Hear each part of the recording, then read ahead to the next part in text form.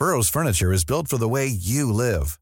From ensuring easy assembly and disassembly to honoring highly requested new colors for their award-winning seating, they always have their customers in mind. Their modular seating is made out of durable materials to last and grow with you. And with Burrow, you always get fast, free shipping.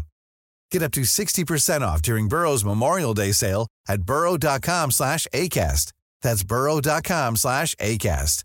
burrow.com/ACAST.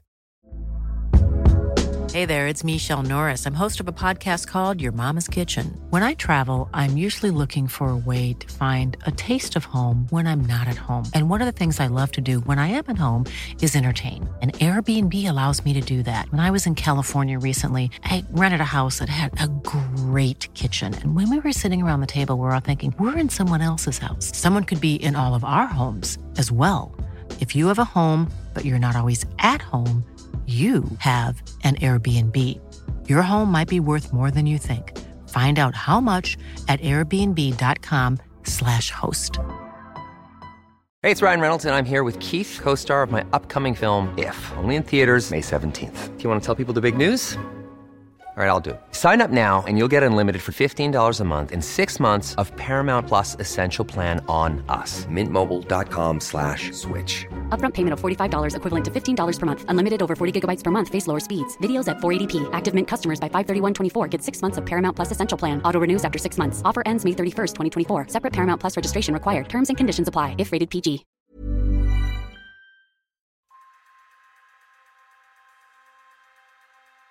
Welcome to Streets Ahead, a podcast dedicated to active travel, livable streets, and people-focused urban design.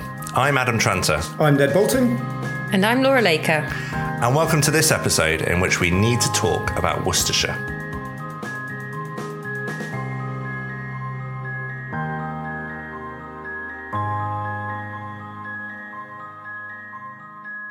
So, why Worcestershire? Well, you may have heard of Worcestershire of late, not for the beautiful Cotswolds, historic Tewkesbury, a city of 30 alleyways, apparently, or Worcester Cathedral. That's right. It's the county council and, in fact, the city council's policies on active travel, which has been making the news in our part of the world for all the wrong reasons. So we thought we'd get out of London. We thought we'd explore an area in focus, which I think would be a nice thing to do. So we're going to be joined today by Danny Brothwell. He's the chair of Bike Worcester. And later on, Green Party councillor for Worcestershire County Council, Matthew Jenkins, to tell us a little bit about the inside line on what's happening in Worcester. But before that, I've been mesmerised by Ned's Twitter feed, and in fact, the bike racing that's going on, which is brilliant, but also the Basel. And my wife is incredibly jealous, as am I, incredibly jealous of your Basel, Ned. It's an unexpected success in more ways than one, Adam. As you say, the cycling season, which is my bread and butter, the big bike races are back up. So, in my day job, what I considered to be important, apparently that's not so important. And all I need to do to gain a bit of online traction, apparently, seemingly, is post a picture of a really very bushy basil plants that I have grown from one of those very small supermarket, slightly substandard growing basil pots. It was a bit of a lockdown project, and I'm sure we've all indulged in a little bit of lockdown horticulture or something like that, and I didn't expect it to work, but I did actually follow an American online YouTube tutorial by some very strange bloke in kind of like Michigan or somewhere who gave me the method. It's very simple. I'll summarize it in 20 seconds flat. You get your pot of basil and you look for each individual stalk. You then cut them off at just under where they branch off like that. And you take off the bottom leaves, leaving hopefully 2 or 3 more branches further upward leaves. Then you place that in some water, which you change quite regularly for the best part of a week, at least, 10 days, until this little shoot then grows long roots, at least a couple of inches long, little white roots, and then place each of your new basil plants in compost. And initially just start them off indoors, keep them watered, but then when you think they've thickened up a little bit, take them outdoors and let them appreciate sort of like much more daylight. And bingo, after a month, that's what you've got. Very simple. Wow. And then you can you can repeat the process ad infinitum, because now I've got kind of like, I've just got this massive forest of basil, and I can hopefully keep it all going through the winter. Wow. And you could sell them as a bit of a sideline. Before Gardener's World calls you, Ned, for to go on exclusive interview. I think the most impressive thing is what you just said, Ned, because I think a lot of people will be listening and thinking, well, what the hell are they on about? But also, we've tried to grow basil in our garden, nowhere near the level of intricacy that you've gone through, and it's failed. It's failed every time. Like, I think we've had like 3 goes now of putting basil plants outside. So. You need to watch this YouTuber, clearly. I now understand why. It makes total sense. Yeah. But they are linked to cycling in a way plants, because a lot of the low traffic neighbourhoods that are going in, in my area, we have a low traffic neighbourhood going in, which is very exciting in Newham, and there's a lot of planters going in on the streets, and so I think residents will be expected to become sort of have a go gardeners if there's no council budgets to maintain them. In fact, I was cycling through there yesterday, I think it was. This woman was crossing the road in front of me, and she said, "Oh, it's very posh around here, isn't it? Look at those plants and everything." Yeah, there's nothing sadder than a kind of poorly kept planter. If everything just withers and then it just looks like an obstacle in the street rather than a thing of joy, doesn't it? So that's a very good point. Yeah. It's all part of our public service here. Plant advice. Exactly. That's nice, isn't it? Like in the community, though, having I know that Hackney are planting lots of trees, and it costs quite a lot of money to kind of send people to water them on a cycle, and actually residents say, "Oh, I'll do it." I think that's really quite nice. We should probably get stuck in with Worcester. We're joined by Dan Brothwell. Hi, Dan. Hello, you're right. Yeah. Hi. We're all good. Dan, do you have any planters in Worcester? There must be somewhere some planters in Worcester, yes. Good, but not for low traffic neighbourhoods. No, absolutely not. Great. Well, welcome. Do you want to tell us a little bit about Bike Worcester and a little bit about yourself and what you do? So I've got a job, and I get to that job by bicycle. It's about a 5-mile ride. So that certainly wasn't always the case. I used to drive, and then my little story was a couple of friends went cycle touring around the world. And that was probably enough of a prod for me to think, well, if they can do that, I can certainly cycle to work every day. So, and then that's grown over the years from doing it in the summer to every day, which is great. So Bike Worcester then was probably sort of conceived maybe 2.5 years ago. And I just started getting a bit more interested in cycling and cycling infrastructure. And I noticed that other cities had sort of campaign groups or community groups to do with cycling, and started looking for one in Worcester, and it didn't exist. So got in touch with a couple of the councillors who put me in touch with the local Cycling UK rep, who was then involved with the local Sustrans rep, and it's grown out of that really. And yeah, we're starting to get noticed, I think, but still, I'd love some more tips on how to get a bit more progress. I think a lot of people that when we've done Q&As and stuff before, and just looking at comments, people, which one of the reasons we wanted to get you on is that people ask sort of, well, how can I get involved? What can I do? And obviously local campaigning is super important. And it's great to see, certainly, all of us have seen on Twitter, kind of what the campaigns have been doing, and obviously the pressure you've been putting on, but also obviously some of the suboptimal happenings in the area related to active travel. Before we get into that, maybe it's worth just for people that don't know Worcester telling us a little bit about the 30 alleyways that we've researched that we think there are in Tewkesbury. It's in Tewkesbury. God, there used to be 90 apparently. I was on the Visit Tewkesbury website, so I thought it can't all be negative about Worcestershire. There's some lovely and historic and natural wonders in the area. I mean, Worcestershire's an absolutely brilliant county for cycling. There's loads of quiet lanes, and there's loads of lovely historic towns. It can be flat if you follow the valley. It can be rolling. So it's, a bit of something for everybody. So it's a great place to cycle. But if if the focus is on trying to get, Worcester's a relatively small city, and perfect really for getting around on a bike, the size of it. So if you're looking then about the sort of infrastructure or availability of safe cycling in and around Worcester, it starts to sort of fall down a little bit. And geographically, it's quite naturally suited to. It's got some good features. So obviously the River Severn goes through it, and so there's the potential there are cycle paths down some of either side of the River Severn. There's one main canal which sort of cuts through the middle of the city, so that's got cycling routes on it. There's a big race course which has got cycle routes around it. So there's a lot going for it in that respect. And then historically, there's been a couple of reasonably sized sort of housing developments over the years that have gone in. That there has been some effort in those housing developments to create cycle routes and cut throughs. And I guess maybe 30, 40 years ago, they might have been considered state of the arts, but yes, they don't. I think that my problem with them really is that is the continuity. There's a lot of stopping and starting to cross roads, and not as good as it could be, I think. Dan, do you think that most people who live in Worcester work in Worcester? And undoubtedly there will be a lot of people that live in Worcester that also work in Worcester, or within a 3 or 5 mile radius of it.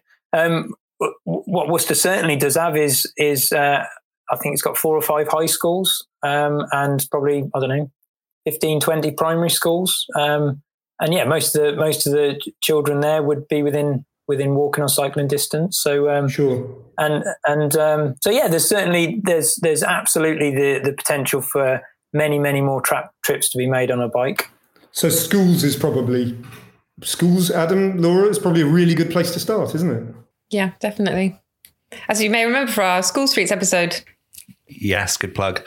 I was thinking, Ned, that me and you have probably been in the same car park in Worcester of the Worcester. Actually, that's going to rephrase that. The Worcester Racecourse car park, I think, hosted a start of a Tour of Britain race, and that got me thinking a little bit because where I am in Warwickshire has a sort of similar approach, I think, where they have bike racing, they get the Tour of Britain along and they think that's, we did the cycling thing, that's it. And I think that's kind of probably the case for some of the more kind of rural areas that do that. And I'm just thinking, as you're talking, Dan, about saying, well, it's lovely for country lanes. And I know we were talking about some of the councillors cycle, but maybe not in city, but they do in the kind of rural areas and stuff like that. I just wonder if maybe Worcestershire as a county think that cycling is something that people in Lycra do, and actually for a transport point of view, it's not so much of a thing. Yeah, I think that's definitely the case. And there's a feeling there. I mean, I'm reasonably new to this sort of engagement in local politics, but yeah, that's something I've heard a number of times, really, that it's not really being considered as a mode of transport. It's a leisure activity. The cycling routes that are around the river, are there for leisure activities, be that, families and toddlers on bicycles or the Lycra clad warriors going out, or the local cycling club. It's more of it's considered something to do at weekends as opposed to a mode of transport. Yeah, I guess in your description, you could have been describing a lot of different areas around the UK, or a lot of different cities, in that quite a lot of them are sort of relatively compact. And I guess one thing that stuck out recently for Worcester and Worcestershire is some of the kind of. It seems like some of the councillors aren't necessarily behind the whole cycling boom. Councillor Amos, your head of highways, has made the news recently for saying that cycling is just a phase. The cycling boom during the COVID pandemic is just a phase. The government's recent guidance on cycling doesn't apply to Worcester because of its high car use. Going back to 2018, he called cyclists dangerous and selfish and cycle mad morons at some point. Yep. So don't necessarily have the political will. Would it be fair to say? Absolutely, yeah. So I think that's the Worcestershire County Cabinet. So there's Councillor Amos. There's also Councillor Pollock, Ken Pollock, who's sort of got an economy and infrastructure remit. He's quite interesting to follow on Twitter. Some of the comments that get made. So I think possibly in a broader aspect there are councillors that would support it. But right at the top, there's the sort of leaders and the cabinet members. Not seeing a lot of political will there. We've been we're talking on the podcast about political will, and it's something that I'm really keen to kind of get across to people that you can have as many government announcements as you like nationally, but if you don't have the political will on a local level, you're not going to be able to get any change, because of the highways authorities are those in charge of building and maintaining cycling infrastructure and trying new things. And I think if you've got the figureheads of that remit, if you like, not necessarily being on board, then it does not bode well. And I guess the other thing that I came across kind of just on Twitter and mainly because Jeremy Vine tweeted about it, and it kind of it took off a little bit as these things do, is someone allegedly leaked a kind of county council memo or presentation from the council to the wider world, which talked about some of the kind of political red lines that they wouldn't cross. Do you want to tell us a little bit about that and how that whole thing came about and what you I guess? Yeah, well, so the Emergency Active Travel Fund, that was sort of welcomed. I'm sure we'd all agree with that from grant chaps. And there was a bit of period where it didn't seem to, and no one seemed to know what was the next step was. And then they said, well, okay, so here's the allocated money and you need to bid for that. I genuinely don't know whether Worcestershire were actually going to bid for it, or it was us making a fuss that then got them to put that bid in. And then the bid that went in was from sort of missed the point from my perspective a little bit. And it seemed to be asking for the money for sort of longer term strategic active travel routes that they've already planned for. I think the way Worcestershire seems to work is they put together the plans and then sort of sit back and wait for money to come in, and they sort of grab money from various different sources, whether that's development or from central government highways or whatever. And then when they've got enough money, they'll perhaps spend that then on the infrastructure. And I think they were taking the same approach with the Emergency Active Travel Fund. So they only got 50% of the money, which, to be honest, I was surprised they got that much. They've then done a similar thing with the bid that they're putting in for phase 2 or the tranche 2 money. But yeah, in amongst all of that, this sort of slide came out that then talked about some of the red lines, and the red lines were, we are not giving any space away from motor vehicles. So any talk of pop-up cycle lanes or even moving car park spaces to make more space for pedestrians was a big no-no and a big red line. And then I did attend one of the sort of scrutiny committee meetings via Zoom. And I think there was some upset from some of the other councillors on that, from Malvern and Redditch, saying, look, we've got local councillors, local tradespeople and the public all wanting a couple of car park spaces coned off, so there's more space for pedestrians at this particular point where there's a pedestrian crossing and some shops where people queue outside of and a cash point. And the county had told them, no, you're not allowed to do that. So I should probably read it for the benefit of listeners. A slide reads: Worcestershire County Council's leadership has made it clear that the following red lines apply in terms of schemes which can be supported by the current administration. No loss of car parking spaces will be accepted. No loss of road space will be accepted. This significantly constrains types of schemes that can be considered for delivery. Doesn't, though, Laura, rule out low traffic neighbourhoods, does it? Technically.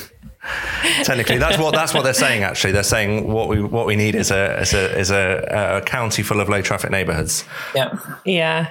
It kind of seems like there's just not much sort of political enthusiasm for cycling, but maybe that people don't see in politics locally don't see cycling as maybe a viable form of transport. And I know that Ned, you've kind of been with the Tour of Britain when it's visited places like Worcester, and sometimes that's seen as a way of getting cycling, ticking a cycling box. Yeah, I mean, Adam mentioned that earlier, and I like all along, actually, in my journey through cycling, I understand that bike races only happen really because of public funding from local authorities. It's not just in Britain, that's the case in the Tour de France, for goodness sake. And often there is this message that tries to sit alongside the bike race, that cycling is something which has multiple uses. But I don't know what the evidence is, and I always have slight misgivings about that. I don't know if that is clear enough, actually, in terms of the thinking and the targets and the achievements. And I always do worry slightly. I worry when bike races turn up in places like Worcester and frankly shut the place down. Often unexpectedly, barriers go up, streets get shut down, the streets get turned into car parks for fleets of cars that arrive with the bike race, ironically enough. And actually, I don't know if that messaging is clear always. I think when it's done well, it is, and when it's not, it isn't. So in my mind, I would try and separate the two things. I think bike races are about elite sport, actually, and about a celebration of community and the city in which you live. I'm not saying that, cycle activism can't be part of that. I just don't think it's the kind of like the magic trick that people think or want it to be. I think quite the opposite sometimes. So I think it's a bit of a red herring, actually. And, activism, the kind of thing that Dan wants to achieve, happens on a much more micro level. How do you actually persuade a reluctant 7-year-old to try riding the 1.5 miles to their primary school? Well, how about you bribe them? How about you offer a pass where they have no homework for a week? Or sweets. I was going to say sweets, but obviously that's a bad health issue. No, but I mean, let's be imaginative about it. Let's incentivize people. Whether it's children at primary school, parents, because they're the biggest drivers of all of it, literally drivers of all of this. Incentivize the parents somehow. Be creative about it. Say, if you can persuade your 2 kids at primary school age to take the bike to school for 5 days a week, then this will be, your reward. And likewise in the workplace, this is something I'm always banging on about in this podcast. If you own a small business in Worcester, then try and encourage, incentivize those small business owners to incentivize their own workforce to ditch the car and ride those 4 or 5 miles to work. And that's that trickle down effect. It's not going to happen by empty words and like nice PowerPoints. You've actually got to really you've got to dangle quite concrete carrots in front of people, I think. Dan, that links in probably quite nicely with the document you sent us, the Soggiometer, which linked to your own commute to work as a kind of new person on a bike and getting into that, but also your boss was quite supportive as well, and that's made a difference. Yeah, so this is maybe 3 or 4 years ago now. So very briefly, the company I work for does water treatment for factories. The projects probably last about 12 months. And from a marketing point of view, we were a bit clueless, really, where we'd sort of build the plant, get it working, and maybe 6 months after that, drop a press release into the water industry press. That's probably all we did. And at that point, there was a few of us cycling to work, and it's got reasonable sort of green credentials. And I had a word with the director at the time and said, well, can we not try and link these two together? So we dreamt up a scheme that we called Shift, which all the employees, wherever they cycle, whether that's as on a commute or leisure, they just keep a track of how far they've gone, and the company donates 2.5 pence per kilometre at the end of the year, which doesn't sound like a lot. The first year we did it, there's probably about 25 of us in the company at that point, and we got past a lovely figure, which is just over 40,000 kilometres, which is about the circumference of the Earth. which was, I thought, quite nice. I think the key thing, what that's done really, is just to raise awareness of cycling as a mode of transport within the company.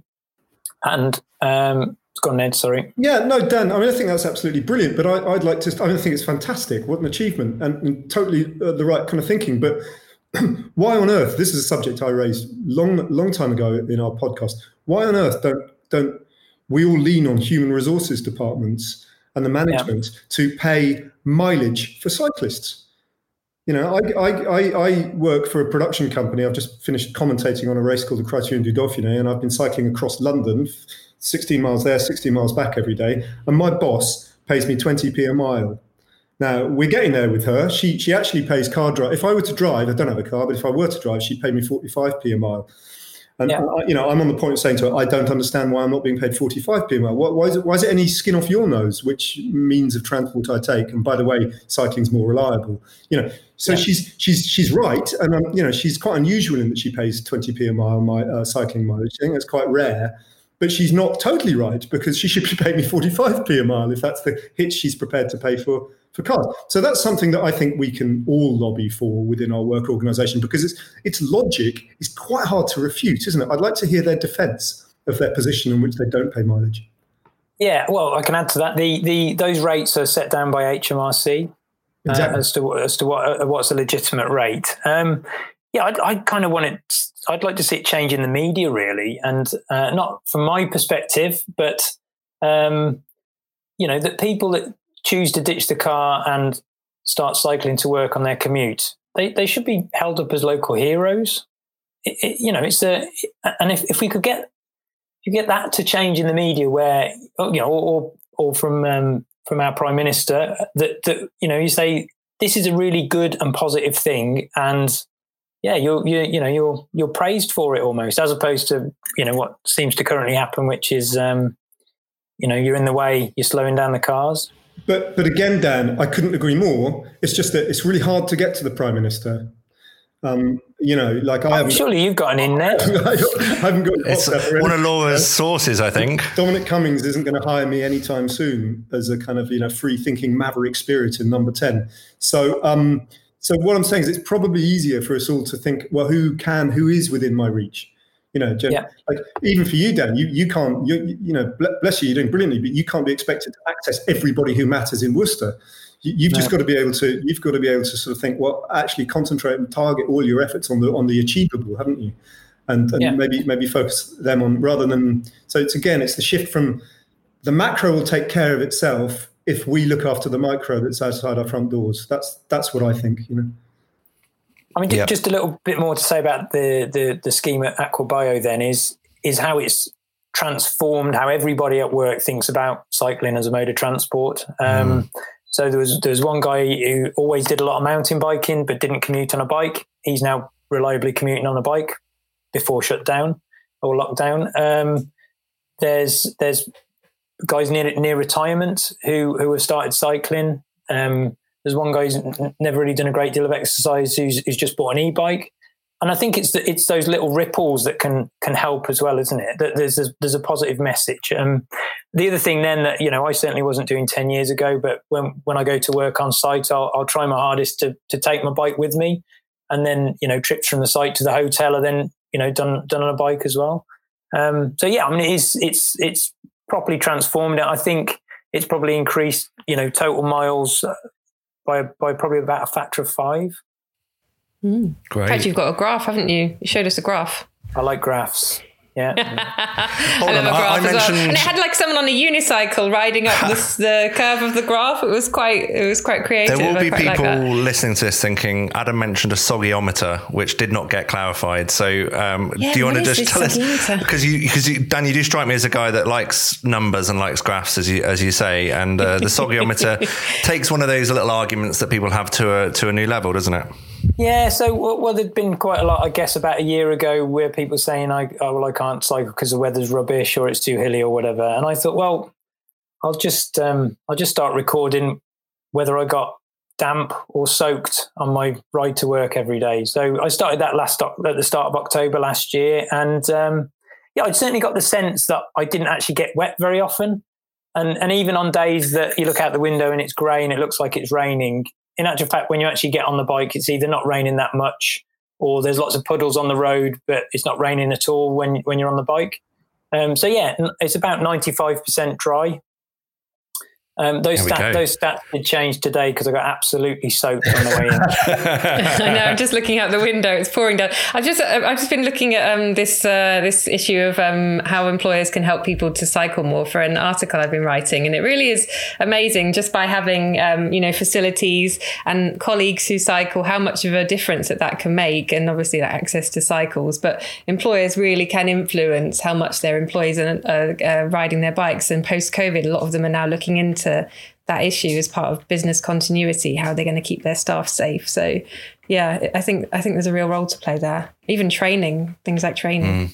Yeah, I definitely think just from what Ned and Dan were saying as well, in terms of how that's perceived and the effect we can have locally. And I think that's why local campaigning is super important. And I think no single person can change the world. And I know from doing local campaigning here as well that it can be, pretty soul destroying sometimes. I don't want to listen and think, it sounds like a right laugh, because you are really having to work very hard to change people's perception. But locally, I think you can make a big difference by doing some of the initiatives you've talked about and holding that power to account. I think Councillor Amos, who's been quoted in local media saying cycling's just a fad, and people will stop. People say that with an intention of thinking things like, well, when it stops being sunny, we've had good weather, so they'll all die out.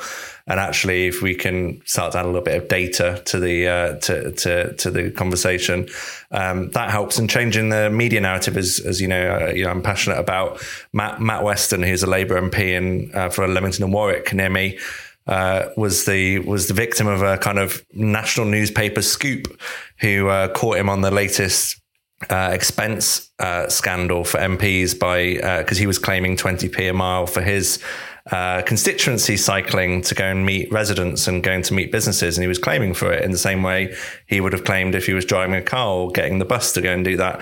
And I kid you not, there was national newspaper articles kind of inferring that he was doing wrong by doing that, and that to me was real, totally nuts that's the case, and that's what we're up against. But it is, I think it is changing, and I know that a lot of MPs are mulling over e-bikes and things like that, and starting to come to, the narrative is changing, but it's those little things that make a difference. Dan, thanks very much for your time. We're going to speak to Councillor Matthew Jenkins, who I believe also engages with you at Bike Worcester, and get a little bit of an insight from the council point of view and what's it like on the political will front. But keep up the great work, and cheers, thanks for what you're doing locally. So joining us now is Green Party councillor for Worcestershire County Council, Matthew Jenkins. Welcome to the podcast, Matthew. Hi. Thanks for having me. Nice to have you on. So, we've been talking about your neck of the woods, and obviously some sort of talking about the area, but also the kind of challenges in terms of the politics of cycling locally, which have made the news in various places. We're just wondering, is the council's reputation on cycling justified? It seems to be. I mean, I've heard rumours that we are like one of the, or if not the worst in the country in terms of the reputation. I've heard that from, I think from the cycling group in London, I think. So unfortunately, I think it could just be a few councillors, unfortunately the ones in power, the ones in the cabinet members responsible, who seem to be holding it up and just seem to have a wholly anti-cycling attitude, really. And you're kind of party to discussions as a councillor locally for Worcestershire. You'll be in the meetings. What's the sort of thinking behind this? I don't know if I want to say anti-cycling, or it's not really on the agenda, it seems. No, I mean it's Worcestershire's got a cabinet system, so, and it means that I'm not party to the actual stuff that goes on in the really powerful cabinet. We only get the full council and the odd committee meeting.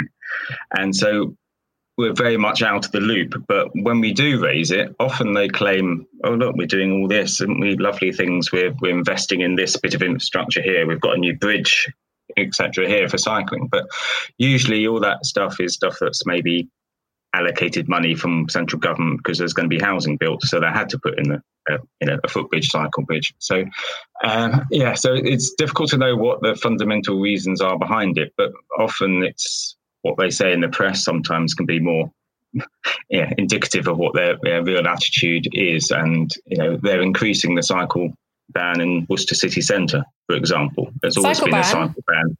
Yeah, you can't cycle. Originally, it was like 10:30 to 4:30 within the kind of the pedestrianised heart of Worcester City. And I think that's been extended right up to about 6 o'clock because they're treating bikes the same as cars and other vehicles, which I suppose they could say is a part of the gear change, whatever kind of attitude of treating bikes like that. But it's never really been enforced that much because most people didn't even know. I never knew for years. I just assumed that, use your common sense and slow down when it's busy. But actually there've been signs up for years about that.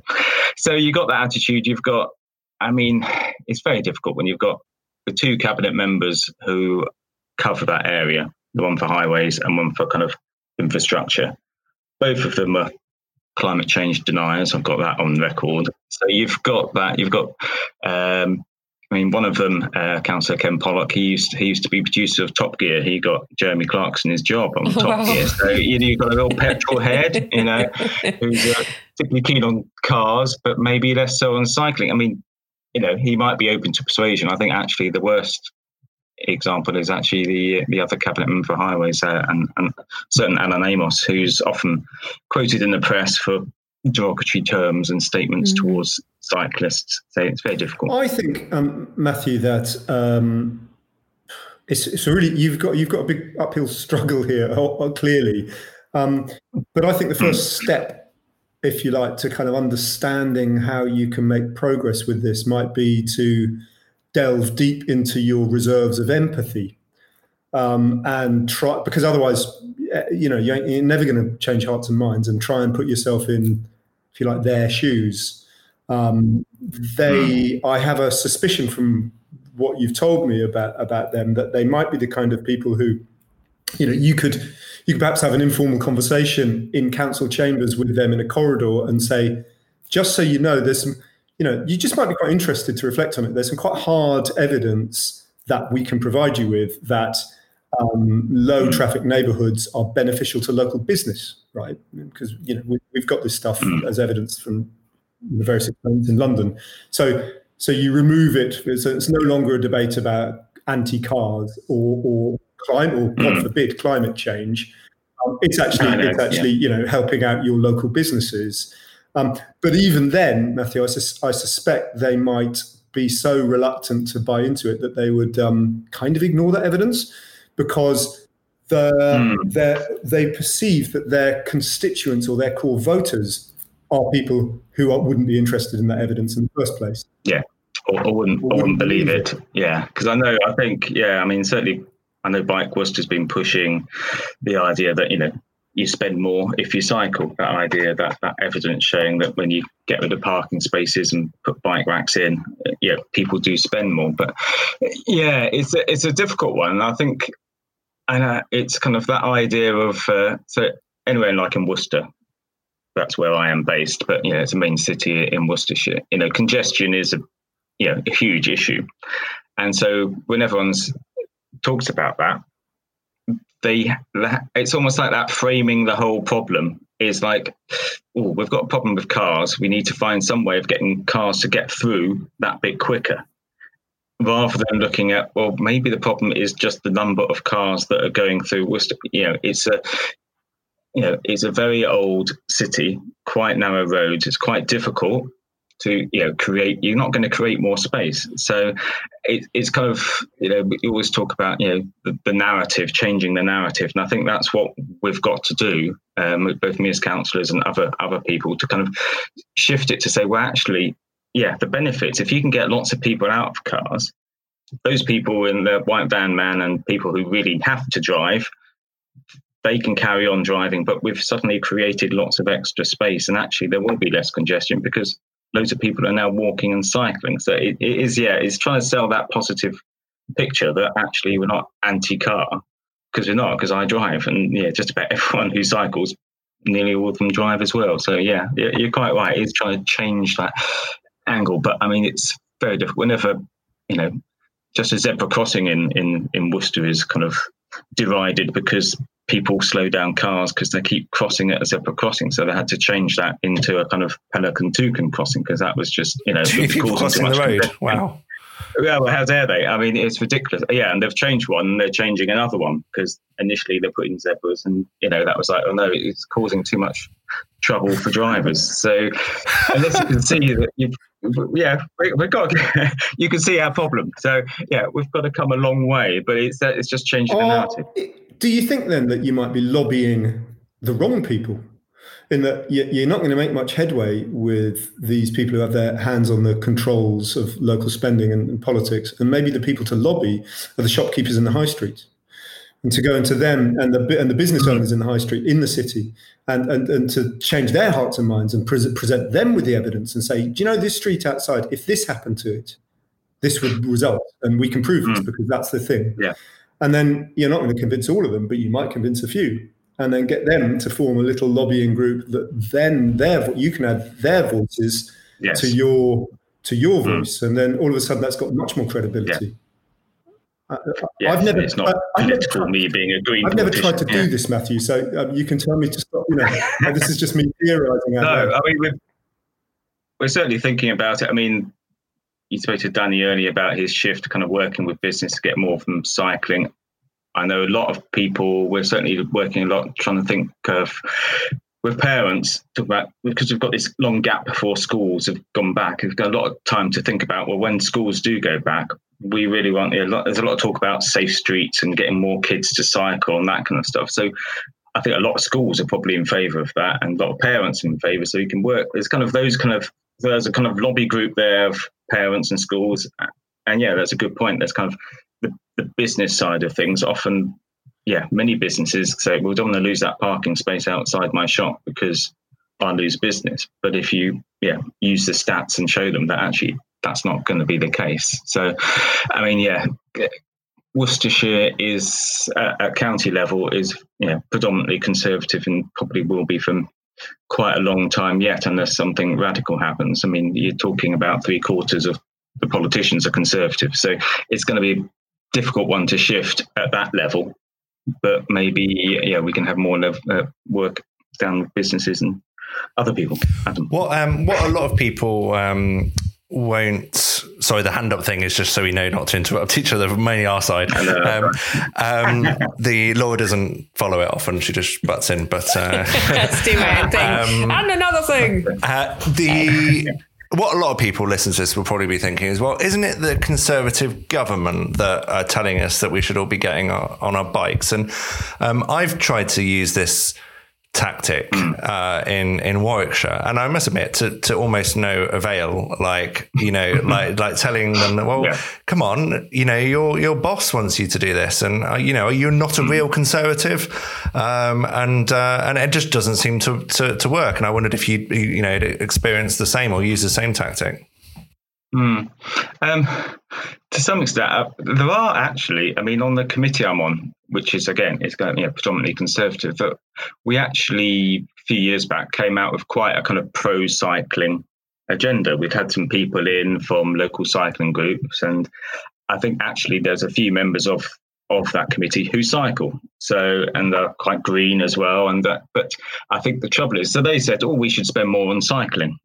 They promoted it to the cabinet, and the cabinet said no, and then went, fair enough, we've had a go. I think sometimes the trouble with maybe Conservatives who are quite keen on cycling is they see it very much as a personal choice. So if you want to cycle, great, I think it's a great thing, cycling, and then maybe tell other people we think it's great to cycle, but they don't see it as that kind of systemic change. We need to kind of shake up the whole system, and that kind of thing is like, that's a bit of an anathema to us. We don't like that. And I know what you mean about it, but maybe they see that there's different kinds of Conservatives, and certain Conservatives, maybe the more libertarian wing, don't like big government telling them what to do. We do how we want to do it. We're different. We're a rural county. Therefore, we don't need all this stuff. I mean, that was a lot of the argument they gave was we're not like London. That's why we don't believe in this kind of the tranche, phase 1 and phase 2 of the active travel fund. They said, well, it doesn't really apply to us because we don't really have many buses and it's very rural. But actually, you look at the data, we aren't actually that rural in the sense that actually most people live in urban and suburban areas. About 80% of people actually do live in fairly built up areas. So actually cycling would be brilliant for them. But I'll keep working at it, There's elections in May. So we're hoping that, there's a gradual shift. We can gradually get rid of a few. And if it becomes a kind of a topic, then you might get Conservatives in who are keen cyclists will kind of more likely maybe to get selected, perhaps, and those who are seen as maybe as some refer to them as kind of the dinosaurs, maybe will not get selected. And gradually, even if it might be still Conservative majority, you might actually get a few more that are keen to promote cycling and don't see it as a weird activity that is only for leisure and not for when it's a rainy day. Yeah. Apart from when it's in the city centre and then it's treated as a vehicle, apparently. But it's not just about but it's not just about cycling though, is it? It's about walking too. And it's I think where campaigns have sometimes fallen down, it's where this is for cycling, or we're asking for stuff for cycling, and people look at, we're talking about data, people look at the numbers and think, well, 1 or 2% of people cycle in this area. Why do we want to, money's tighter than ever. Why do we want to give money over to this 1 or 2% who, if you believe the tabloid narrative, are sort of aggressive men in lycra, and if you start to change that narrative though, and we think about people walking in just everyday trips, and maybe about streets and neighborhoods and town centers and like Ned was saying, businesses, that's a bit nicer for people. It removes that us and them, that whole cyclists word, which is like a red flag to a bull for many people,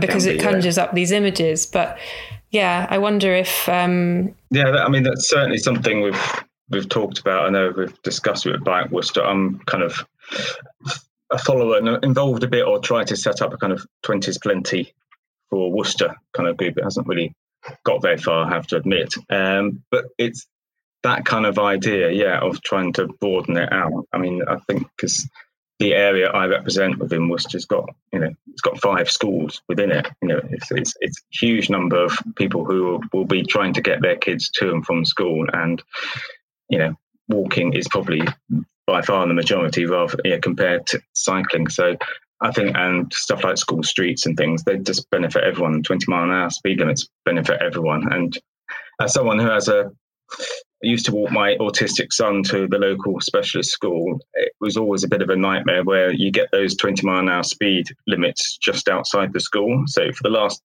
10 meters before you get there, it's 20 mile an hour now. But the whole rest of the way, it was 30 miles an hour with big lorries on it. It was, with an autistic child who didn't really understand the concept of risk and danger and roads, it was always a bit worrying. So they are just so connected.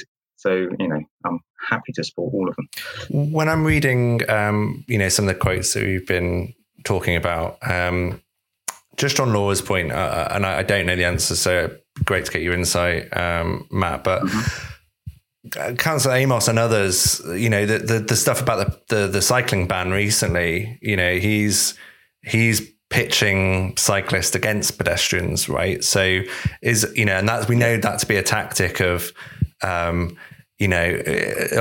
maintaining the status quo, right? If you're sat at a table with a driver, a pedestrian, and a cyclist, and there's 10 cookies, and the driver's got 9 of them, and then he tells the pedestrian, "Hey, the cyclist is going to take your cookie."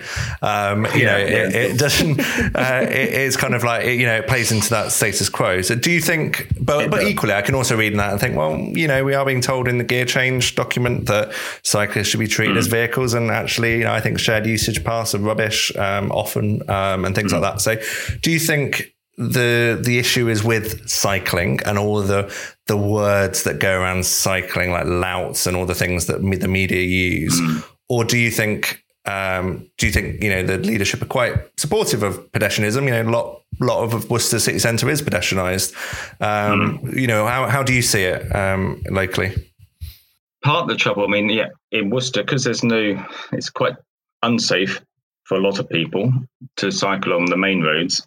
So hence, that's why they're cut through via the pedestrianised city centre. And that's my wife does that, and she's not as confident a cyclist as me, so she has to cycle across town quite a bit. And I think often the trouble is you get a lot, you get the local press. There was a spate of 14, 15-year-olds who were doing wheelies down main roads, and then that kind of became a thing where lots of other kids all copied it, and it became and that's a kind of a lot of the worry. That's the concern. There'd be, people in skateboards and doing stunts by Elgar statue in the middle of Worcester. And it's like, well, that's we don't like that. And the trouble is, because, you compare it to something like Amsterdam, where everybody kind of normal people cycle. And I think the perception is sometimes that the only people who cycle are the mad people in Lycra or these tearaway kids. And that's it, and we don't like either of those people, because the ones in Lycra go too fast and the tearaway kids are doing wheelies and I'm really scared they might bump into, an elderly lady, something like that. It's very rare. But so I think that's the trouble. That's what we're trying to try and get. You want to just get more, in quotes, normal people, or people that are perceived as just like me and you kind of people. Oh, they cycle. It's quite natural to cycle. We're not some other strange being that we don't want to invade into the pedestrianised areas, because it's the city centre pedestrianised area. I have cycled through there. Hopefully Anna Namos isn't listening, but it's so easy to manage in terms of, if you're a sensible person, if it's really busy, you slow down or you get off because it's too busy. But a lot of the time it isn't, so you can quite safely do that. So just to kind of finish up, I think I've been quite keen to show off the great work that Bike Worcester is doing, and I think it's a really good example of local advocacy. And as I keep saying, I think a lot of people are more interested increasingly on how they can get involved locally. I know that a lot of people have been asking me that too. And one thing that I'm just, from a councillor's point of view, I think a couple of things. One is there anything that's going to get through in Worcester? I was just reading up about the City Museum, is on a cycle lane, and the council won't install cycle parking despite several hundred people signing a petition to do so. That to me just seems like, guys, quick win here. Just give them some cycle parking, and let's let them talk about something else.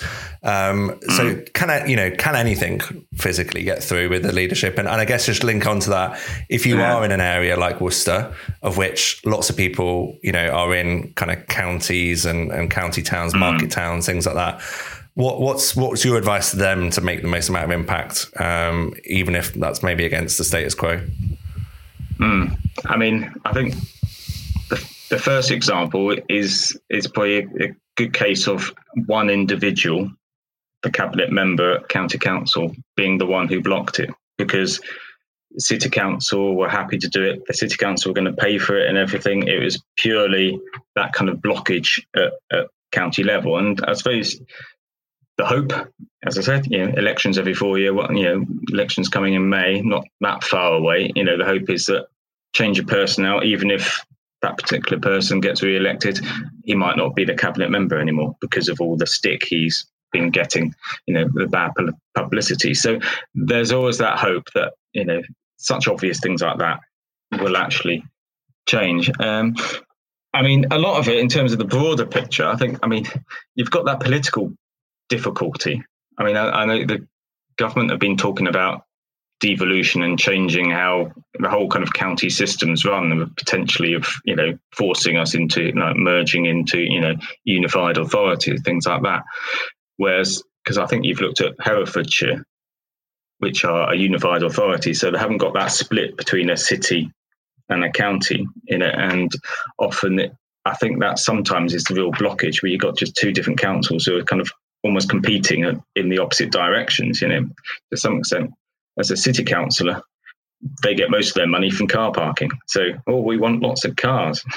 As a county council, you want to promote, you'd think, buses, for example, because that brings lots of people in, reduces pollution, but often they're in conflict. So whether that will have a bigger impact, but I probably could learn more from other councils because we're the one who are really struggling in Worcestershire. So I guess we're looking elsewhere to see how other people do it. And I think Bike Worcester are certainly doing a good job. And I think one aspect is quite interesting, finally, is that actually quite a lot of the MPs and councillors from other borough councils within the county are also highly critical of the county council. And they're Conservatives. So Conservatives are internally critical. And I think to some extent that could be the biggest impact at all. That could be the one that really kind of changes things at a county level. Because when you've got, is it Rachel McLean? I think, so she's in Redditch, right? She's the MP for that area. And there's also the Minister for Decarbonising Transport I've met as well. her. Yeah. I've met Rachel McLean. Yeah. And I was presenting a bike race in Redditch a few years ago for the telly. So there we go. Yeah, there you go. So you've got kind of people like that, quite high profile, who are openly, really quite critical of Alan Amos and the county council, and they're really kind of embarrassed. So to some extent, me as a Green councillor shouting about things, maybe what really will have the real big impact will be fellow Conservatives going have a quiet word in their ear and saying, I think it's time you moved along now and get someone who actually understands things. So that's my hope. Wait till you see the impact of your presence on the Streets Ahead podcast, just in the national narrative. That would be a game changer for you. Absolutely. But good luck with the elections. And it did strike me that knocking on doors, as I'm sure you will do to sort of get your votes, is a tremendous opportunity for you to make your point, isn't it? Like, doors lead to pavements, lead to streets. Step outside, present them with an alternative vision of what could be happening on their doorstep. And that's kind of like, it's the nuts and bolts of it, isn't it, really? Absolutely. We haven't got back to door knocking yet because of coronavirus. Because it's not safe. So, not quite there. I think at some point we're hoping it will do, because that's one of the things that, as a Green Party, that's kind of one of our selling points, that we do go and talk to people and find out what the local issues are, rather than just do it the week before an election. Brilliant. Well, thank you, Matthew. Thanks for your time. Keep up the good work, and thanks for having me. Hope you get everything that you'd wish for in Worcestershire. Albeit I don't have much hope for you, but good work, and I hope it goes as well as it can. Brilliant. Okay. Thanks, everyone. All right. Well, that was kind of dispiriting, wasn't it? I take my hat off to both of our guests, but it does seem like they've got a really intransigent problem going on there. And I think the recurring theme from especially Matt's testimony was, we've got an election coming up in May, because it seems to me, under the current constellation of the political setup there, they've hit a brick wall, haven't they? Metaphorically, literally, yeah. I guess the consolation is that, people who are against these sorts of changes are increasingly in a minority. I mean, maybe that's wishful thinking on my part, or maybe that's my bubble, but you do get the feeling that more and more people are now seeing the benefits, notably since the pandemic, and seeing the value that cycling has as an emergency form of transport, and then going forward as a viable means of everyday transportation. So, yeah. Absolutely. I do feel a little bit sort of dispirited, but I would say that wherever you are, don't ever think that you can't, have an impact. And I would, even if your councillor doesn't believe in, active travel, doesn't agree with you, write to them. There's only so much that they can ignore. And I often think with politicians and local politicians is, as Matthew says, the elections is the acid test, really. And I remember Chris Boardman saying, I think probably on this podcast, is, politicians often have 100 fires to put out. They're going to put out the ones that they're going to burn them first. So if you're going to get 50 emails from residents saying, where's our cycle lane? Like, everywhere else is doing this. Why are you wasting the emergency active travel fund? Then that's going to have an impact, as will petitions and other things like that. So I think, local campaigning is really important. And it was good to show a little bit of it today from Worcestershire. Back to your councillors. Great. Well, you've been listening to Streets Ahead. We'd love to know what you think. So please do leave us a rating and leave us a review, or get in touch on Twitter. We're at Pod Streets Ahead, and we'll see you next time. Cheers. Bye. Bye. Bye.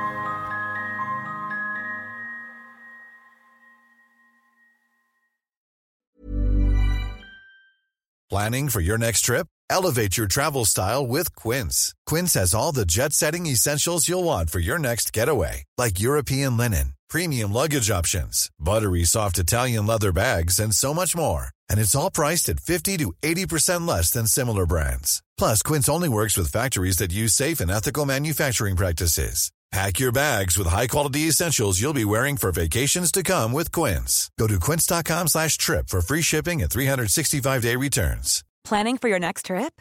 Elevate your travel style with Quince. Quince has all the jet-setting essentials you'll want for your next getaway, like European linen, premium luggage options, buttery soft Italian leather bags, and so much more. And is all priced at 50 to 80% less than similar brands. Plus, Quince only works with factories that use safe and ethical manufacturing practices. Pack your bags with high-quality essentials you'll be wearing for vacations to come with Quince. Go to quince.com/pack for free shipping and 365-day returns.